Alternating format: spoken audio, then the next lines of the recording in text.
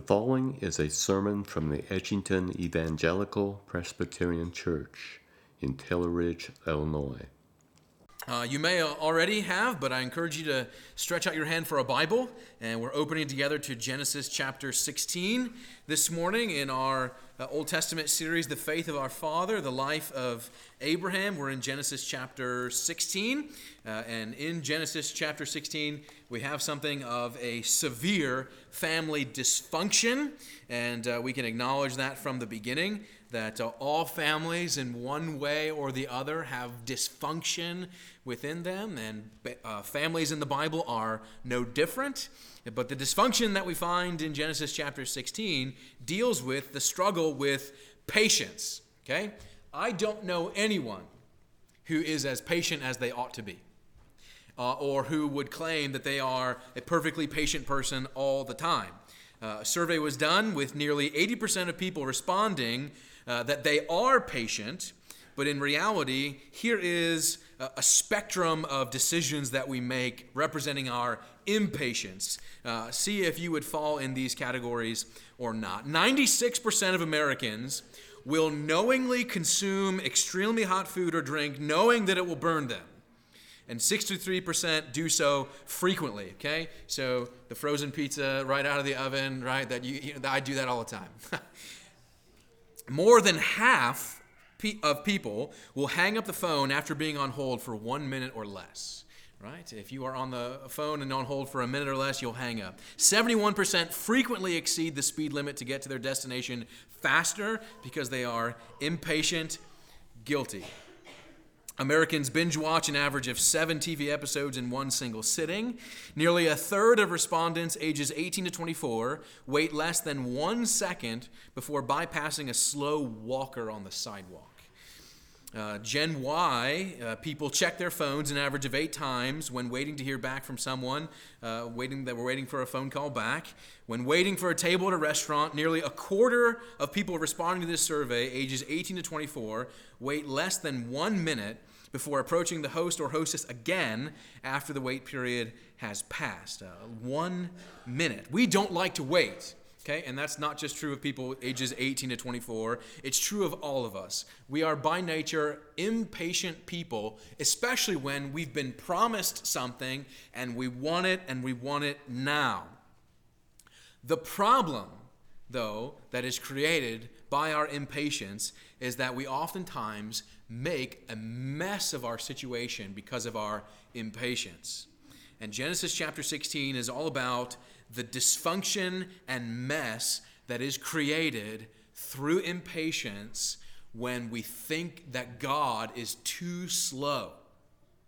That God is too slow to work out his promises. Genesis 16 is all about our impatience and the mess that we create because of our impatience and the God who enters into that mess.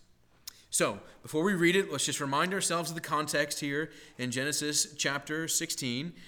Remind yourselves that one chapter before in Genesis 15 was all about God going to incredible lengths to ensure Abram and Sarai about the nature of his covenant promises. Do you remember the Abrahamic covenant promises? Land, seed, blessing. And God told Abram this will be a sure thing, and Abram struggles with that reality. But Genesis 15 was all about the assurance of his promises.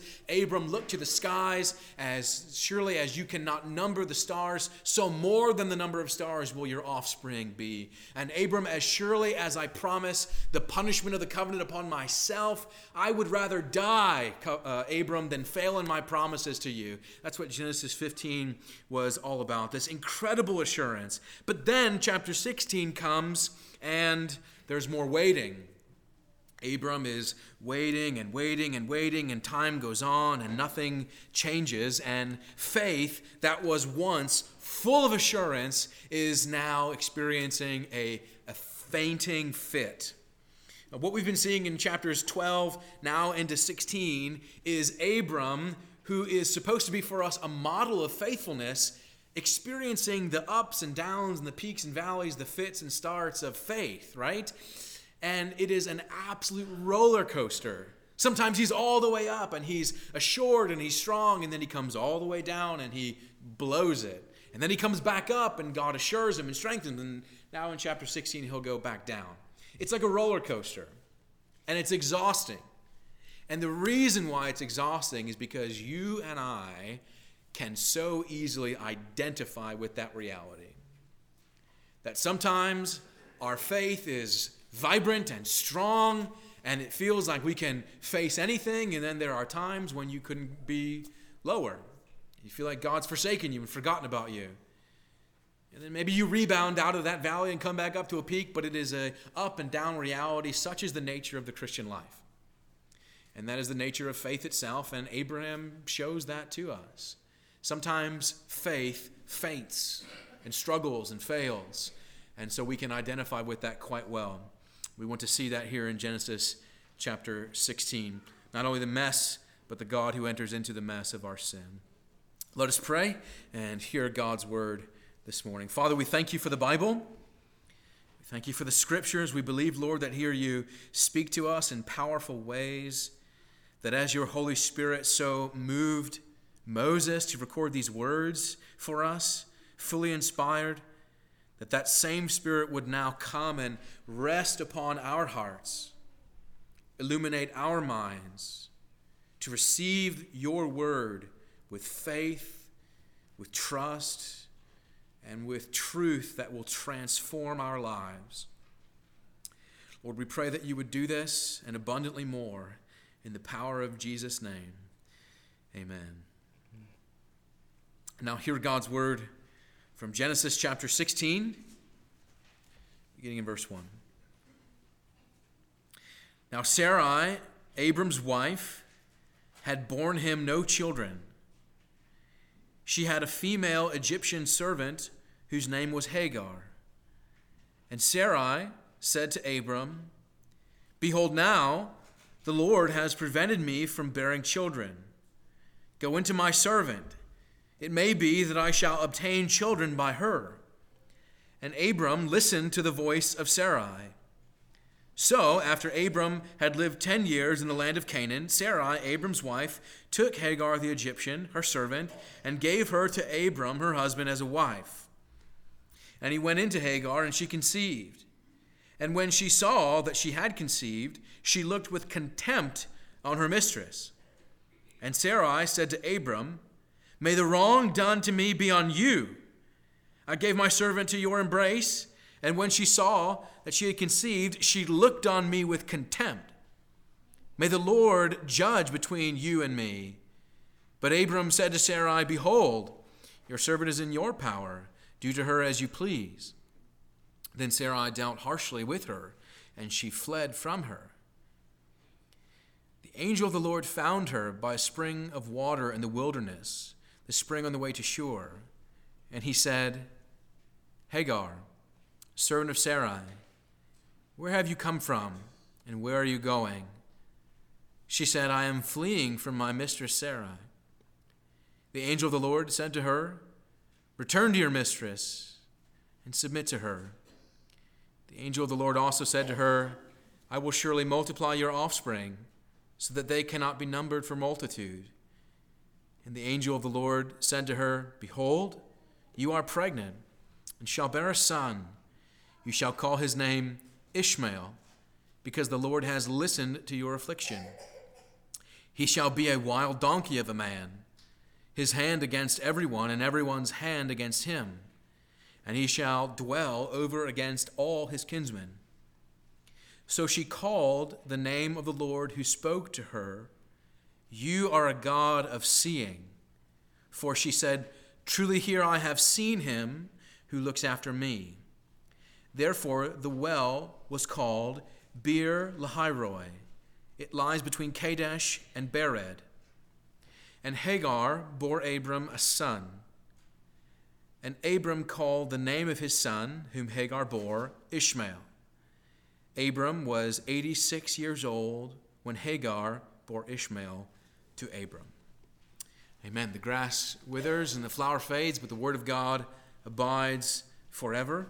And so may he write its eternal truth upon our hearts, even here and now in Genesis 16, as we find this mess that Abram finds himself in.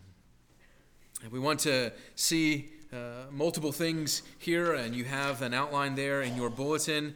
In the midst of faith's fainting fits, we see in verse 1 to 3 the struggle of our waiting, verses 4 to 6 the mess of our sin, and verses 7 through 16 the grace of our God. And so we want to acknowledge that this is a narrative that is difficult. It is a narrative that confronts us with a lot of cultural realities that are extraordinarily offensive to our senses, and we have to wade our way into this mess that Abram finds himself in. But first, let's understand the struggle a bit, the struggle of our waiting in verses 1 to 3. Moses is recording this text for us, and we find Abram with this wearing problem that he is 75 years old when Abram first left Haran back in Genesis chapter 12. He was 75 years old then, and chapter 16 begins 10 years after that, and there is still no child. And yet God has promised to Abram that three-dimensioned promised land, seed, and blessing, but that second promise, there's no children, there's no seed, there's no posterity, there's still no child. And even after Genesis chapter 15, with this incredible assurance, again in chapter 15, verses 4 to 5, Abram, look up at the night skies, and so shall your offspring be. You can imagine perhaps that Abram was thinking, this is sure to happen at any moment.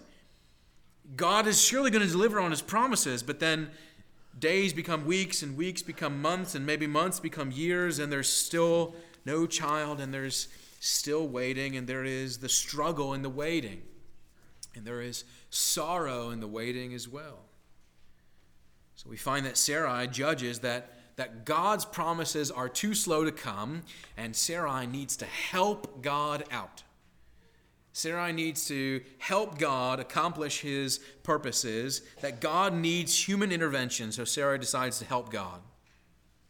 And the narrative is very clear. Sarai says to Abram in verse 2, "Behold, now the Lord has prevented me from bearing children," and puts forward her servant Hagar as a surrogate. Now, there's many things that we could and should say about what's happening here. For everything we could say about this, we can at least say at the beginning that, positively speaking, Sarai cares about the fulfillment of God's promises. She is invested in the fulfillment of what God has said. And so for all the strange and, don't mistake it, immoral things that Sarai does here, she has sufficient interest in God's promises to the degree that she wants to see children come about. She wants to see God's promises of posterity, seed, to come about. She is committed to seeing this. But she is seemingly so convinced that if there's going to be seed, if there's going to be posterity, it must come by some other way. It would be Abram's, but not necessarily with her. And you may be interested to know that Abram, of course, is existing here in the region of the world in Canaan, and we geographically call this region the ancient Near East. And it is the setting of the geography of the Bible, but there were plenty of other cultures that existed in this world, and there are many ancient Near East cultures that produced morality codes that we actually have and can access to know that what Sarai does here is not novel, but was actually a traditional practice among these foreign cultures. That if within 2 years a wife could not provide a child to her husband, it was legal and not considered immoral in those cultures to purchase a slave, use the slave as the surrogate, and then after the child is conceived and born, to send the slave away without punishment. Now, we in the West and we in an intellectualized modern society look on this with disdain, and rightfully so. It's no doubt immoral, and it is hard for us, I think, not to focus on the immorality of all this, but just suffice it to say that yes, what you see in Genesis 16, yes, this is sinful. The Bible reports this, but it does not condone it. The Bible reports but does not condone this behavior. But I say that because the immorality of the transactional nature of the surrogate mother is not really the focus of this first section. The point here, the point of the narrative focuses on the question, how long should Sarai and Abram have waited? I mean, that's really the issue here. How long should faith wait before it decides to put fate in its own hands? How long should faith wait before it acts? Well, I've waited a long time. How much longer do I have to wait? That is the real true tension that runs through the first part of Genesis 16. How long should faith wait? Imagine that you've been in a scenario or two in which you've had to wait on something, regardless of what it was. How long should faith wait before it takes matters into its own hands? It seems like that for all of Sarai's immoral decisions, the narrative focuses itself actually with some degree of sorrowful compassion on the scenario that Abram and Sarai are in. Sorrowful compassion. I wonder if you can see that as well. The narrative focuses on the fainting faith of Abram and Sarai because, look at verse 1 and verse 3, 2 times we're reminded, as if we didn't already know, that Sarai is Abram's wife. In verse 1, now Sarai, Abram's wife. Verse 3, so after Abram had lived 10 years in the land of Canaan, Sarai, Abram's wife. Why the repetition of the detail? Right? You already know that from earlier chapters. There's also, in then verse 3, the reminder that there's been this long wait, that decade-long wait. They've been in Canaan for 10 years and still no fulfillment of the promise in verse 3. And then there's this additional emphasis in verse 3 that when Sarai hands her servant Hagar to Abram, there's this extra emphasis that's there as well in verse 3. So after Abram had lived in the land 10 years in the land of Canaan, Sarai, Abram's wife, took Hagar the Egyptian, her servant, and gave her to Abram, her husband. And you want to say, I already know that they have this relationship. We already know this, but I think it's clear that Moses is here making a point.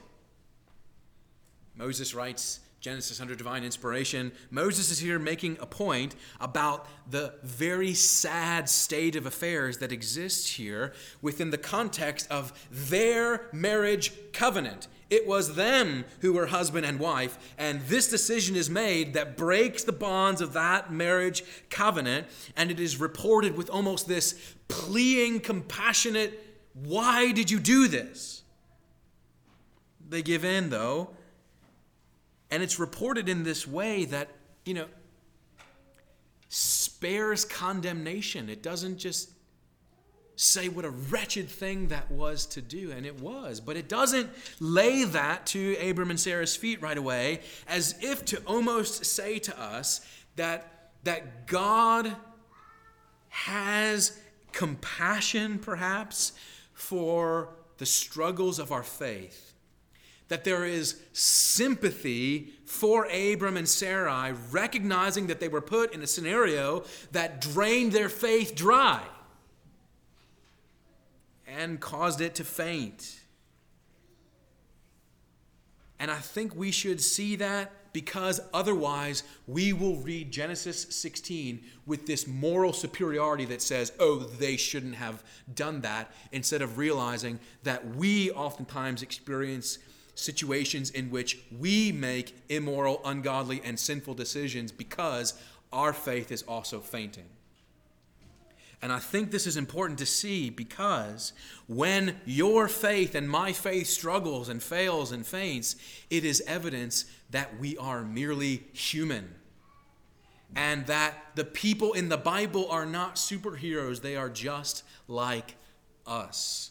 And so rather than read Genesis 16 with some kind of moral superiority over the text, we should rather identify with the utter humanity of struggling faith that we can identify with, that we face similar struggles of waiting. And again, I don't know what yours is.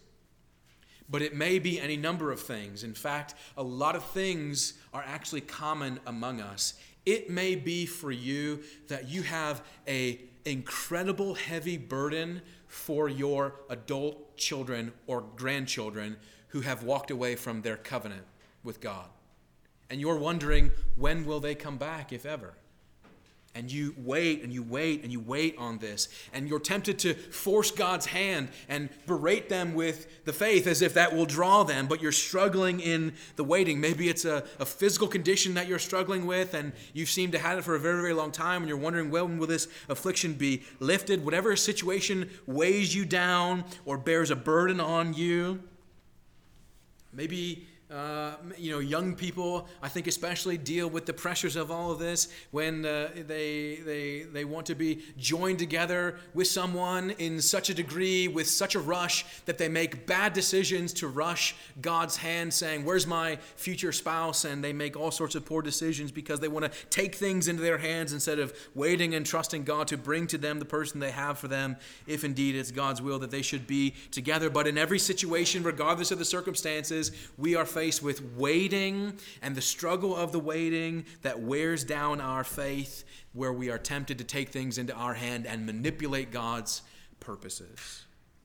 This is the pressures that God's people face.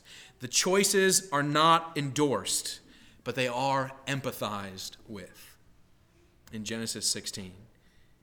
So that is the struggle of waiting. But you can't cover up what happens here. So in verses 4-6, we see the mess of our sin, the mess of their sin.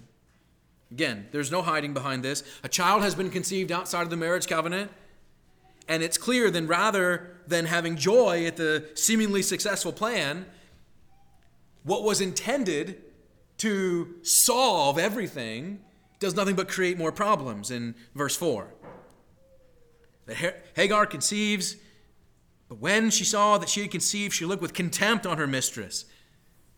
That Sarai's plan backfires on her, and now there's tension in her household. And whose fault is it? Abram's. Verse 5, Sarai said to Abram, this is all your fault. May the wrong done to me be on you. When Sarai uses the word wrong here, it is a emphatic judicial term. You have wronged me. It is a Hebrew word that you'll recognize from news media. Abram, you have wronged me. Abram, you have Hamased me. Hamas. Do you remember that terminology? Violence is what that word means. Wrong, outrage, moral impugnance in the face of violence. Hamas.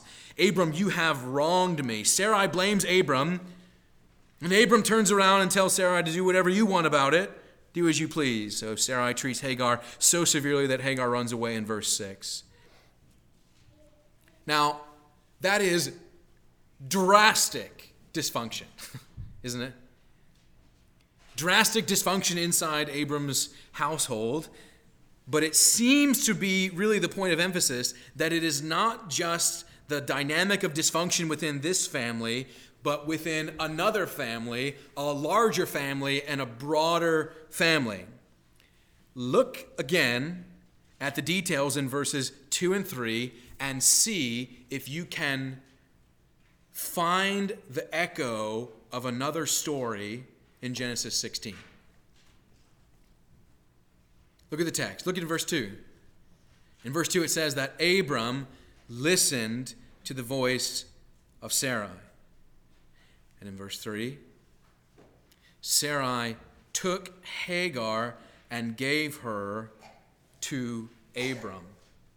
Do you see the echo of an older story in Genesis 16? That Adam, compelled by the thinking of Eve, took the fruit, who then gave to Adam.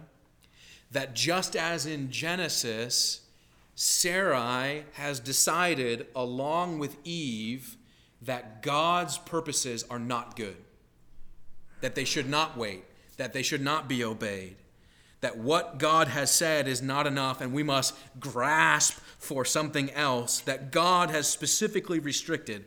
Discontentment with what God has said. It affected Adam and Eve in the garden.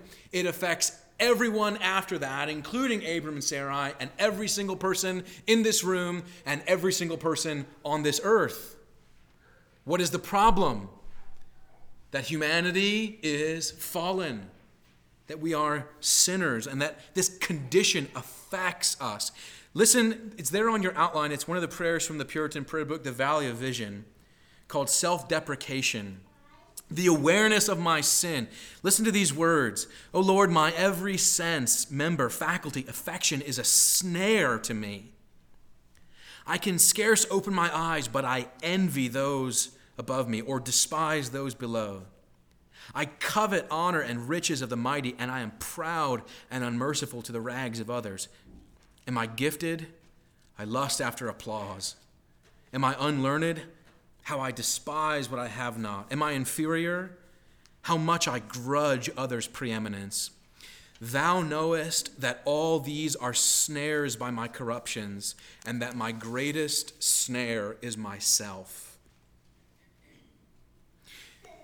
Isn't that something that your biggest problem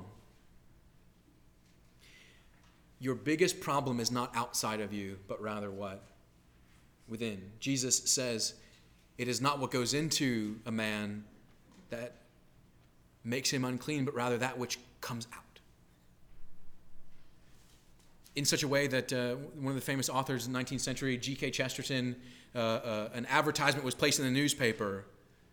What's wrong with the world? Respond with your commentary and your opinion on what's wrong with the world. And people were writing in all kinds of reasons and answers. And if you wanted to answer the question, what's wrong with the world, maybe you could come up with a list of things or people or ideas or methodologies. And G.K. Chesterton responded to the question, what's wrong with the world? Dear sir, I am. Signed, G.K. Chesterton. What's wrong with the world? And Genesis 16 reveals this. But you know what? The gospel reveals this to us as well. The gospel makes us aware of this, which is why, actually, Jim so eloquently reminded us that confession is such an important part of the rhythm of the Christian life. That Genesis 16 is not just some ridiculous dysfunction. It is within the realm of real life in a real fallen world among lives of real fallen men and women. But thankfully, where sin abounds, what? Grace abounds all the more. That's not where this story ends. So where we've seen the mess of our sin, now we want to see the grace of our God in the rest of the chapter. Now, Hagar runs from Sarai, and 4 times in verses 7 through 11, the text mentions this term that is so far new to the book of Genesis, but will be important throughout the rest of the Bible. In verses 7 through 11, 4 different times, the text mentions the angel of the Lord. The angel of the Lord. And when you think of that, you might think of angels, but that is actually not the intention of the text, because verse 13 seems to suggest that this is actually the Lord himself in visible form. Not an angel, but the angel of the Lord himself, all capital letters, Lord, meaning Yahweh, God himself. This is not just an angel. This is not, Michael or Gabriel that we read about later in the New Testament. This is the angel of the Lord. What we call this is a very unique feature, especially in the Old Testament. We call this the pre-incarnate Christ. What does it mean that God himself is seen in physical form? Who is that but the Lord Jesus? When the Old Testament speaks of the angel of the Lord, it is a pre-incarnate Christ. And here we find Hagar being spoken to not by an angel, but by the Lord himself. That God himself finds Hagar by the spring on the road to shore, which indicates that she was going back to Egypt, back to the land of paganism, back to the land of foreign faith, away from the land of the covenant. And God goes after Hagar. God himself. And we see four things here. We see his mercy, his direction, his comfort, and his wonder. And very quickly, we'll just point out these details. First of all, his mercy, that the angel of the Lord goes after Hagar and finds her and calls her by name. Now, biblical scholars indicate that this is the only time in the Bible that God addresses a woman by name. Now, when I first read that, I thought, that's not true. I mean, Mary is called upon, but Mary is being spoken to by an angel, not God himself. That this is the only time God appears in this way to speak. In other times, he's always speaking to Moses, or he's speaking to Abram, or he's speaking to David by way of a prophet. But here, the only time God himself speaks directly as a deity to a woman is to Hagar, who is an Egyptian slave woman. This is the only instance of this. That God finds her and knows her and cares about her. That where others thought that she was one who could be cast away, in God's sight, she is one of value. That God demonstrates his mercy and compassion to find her and knows her and cares for her. So his mercy is seen in this, but also his direction. And this is something that you will likely stumble over, and I think a lot of people do oftentimes. Look at also his direction to her. He says in verse 9, return. Return and submit to her. And you should think to yourself, is this some kind of injustice here on God's behalf? Why would he counsel her to do that? She's been unjustly treated, and now he wants her to go back. And the only thing that I can get inside of in way of explanation to make sense of this, I think, is that oftentimes, maybe some of you remember this, maybe you were raised with a way where you were told when you came to mom or dad when you had something hard, and they said to you, what? Oh, you should just quit, forget about it. No, they said what? Stick it out. You go back, stick it out. Don't quit. Stick it out. And people oftentimes bemoan the fact that this sentiment is lost in a generation today, but that's not the point of the text by any means whatsoever. But here God is calling on Hagar to go back to her estate rather than rebel from it and submit to it. And we are a people who hate that concept. Go back and submit. But God, in his direction, is telling Hagar, don't go back to the land of Egypt where you will never hear my name again. But go back to the promised land where you will go into the household of the covenant and hear of my name and hear of my grace. This is not God's injustice to Hagar. This is God's direction to Hagar, telling her that it is better to dwell within the house of faith than in the house of wickedness in Egypt. The grace of his direction, but also the grace of his comfort. Verse 11. In verse 11, Hagar is told that she will have a son, and the son is going to be named Ishmael, which means literally God hears. That's what the name Ishmael means. God hears. That God has listened to your affliction, that he cares for you, and every time you think of your son and call him by name, you will remember that God is a God who hears, who cares, but also, finally, the grace of his wonder. Notice how Hagar responds to all of this. Hagar does not turn to the angel of the Lord and say, no, I've had it with you and your people. I don't want anything to do with this. I am done and over all of it. No, she is caught up in wonder at who God is in verse 13. So she called the name of the Lord who spoke to her, saying, verse 13, you are a God of seeing. You are a God of seeing. And that's a Hebrew phrase that's actually very difficult to translate. It could mean one of two things. When Hagar says, you are a God of seeing, it could mean, you are a God that I have been able to see. You are a God who makes himself visible to me so that I can apprehend with knowledge that you are real. You are a God of seeing, meaning I see you. Or it could also mean you are a God who sees me. But actually, you don't have to decide between the two because both of them are a reality. You are a God that I have been able to see, and you are a God who sees me. What is this but the sense of what Psalm 139 tells us? Psalm 139, O Lord, you have searched me and known me. You know when I sit down and when I rise up. You discern my thoughts from afar. You search out my path and my lying down, and you are acquainted with all of my ways. Even before a word is on my tongue, behold, O Lord, you know it altogether. The grace of the God who sees and knows and displays the wonder of who he is to Hagar. The Lord comes to Hagar. He comes after her and finds her and sees her and knows her, that she was not wandering outside of his sight. And here's the point. That it is into our arrogance and our struggles and our sins that God comes and sees and knows.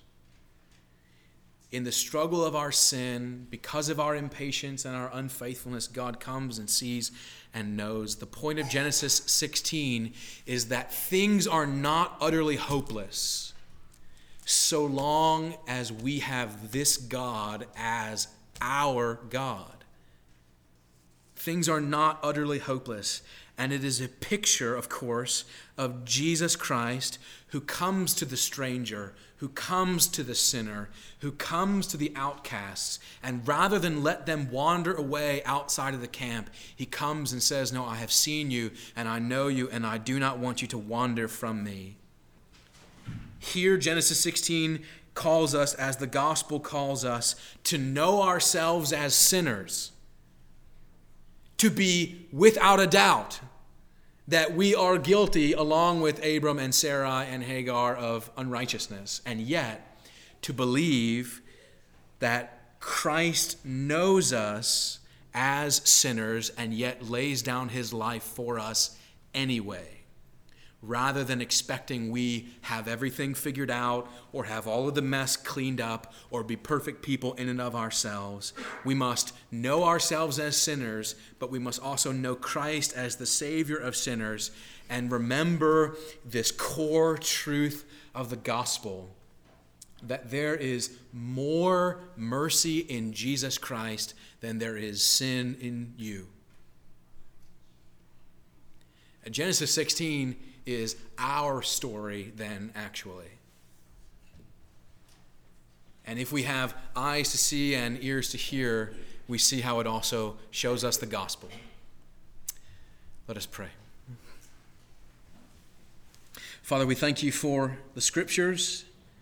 We thank you even for challenging the scriptures that confound our senses, that push us and stretch us in our understanding.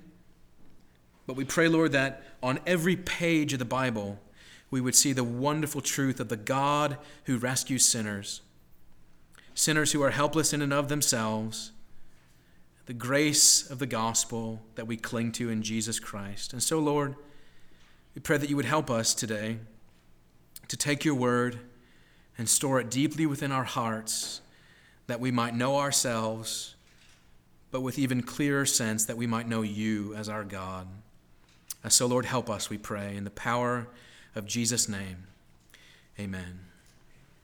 Thank you for listening to today's sermon. If you would like more information about our church or its ministries, please visit edgingtonepc.org. May God bless and keep you.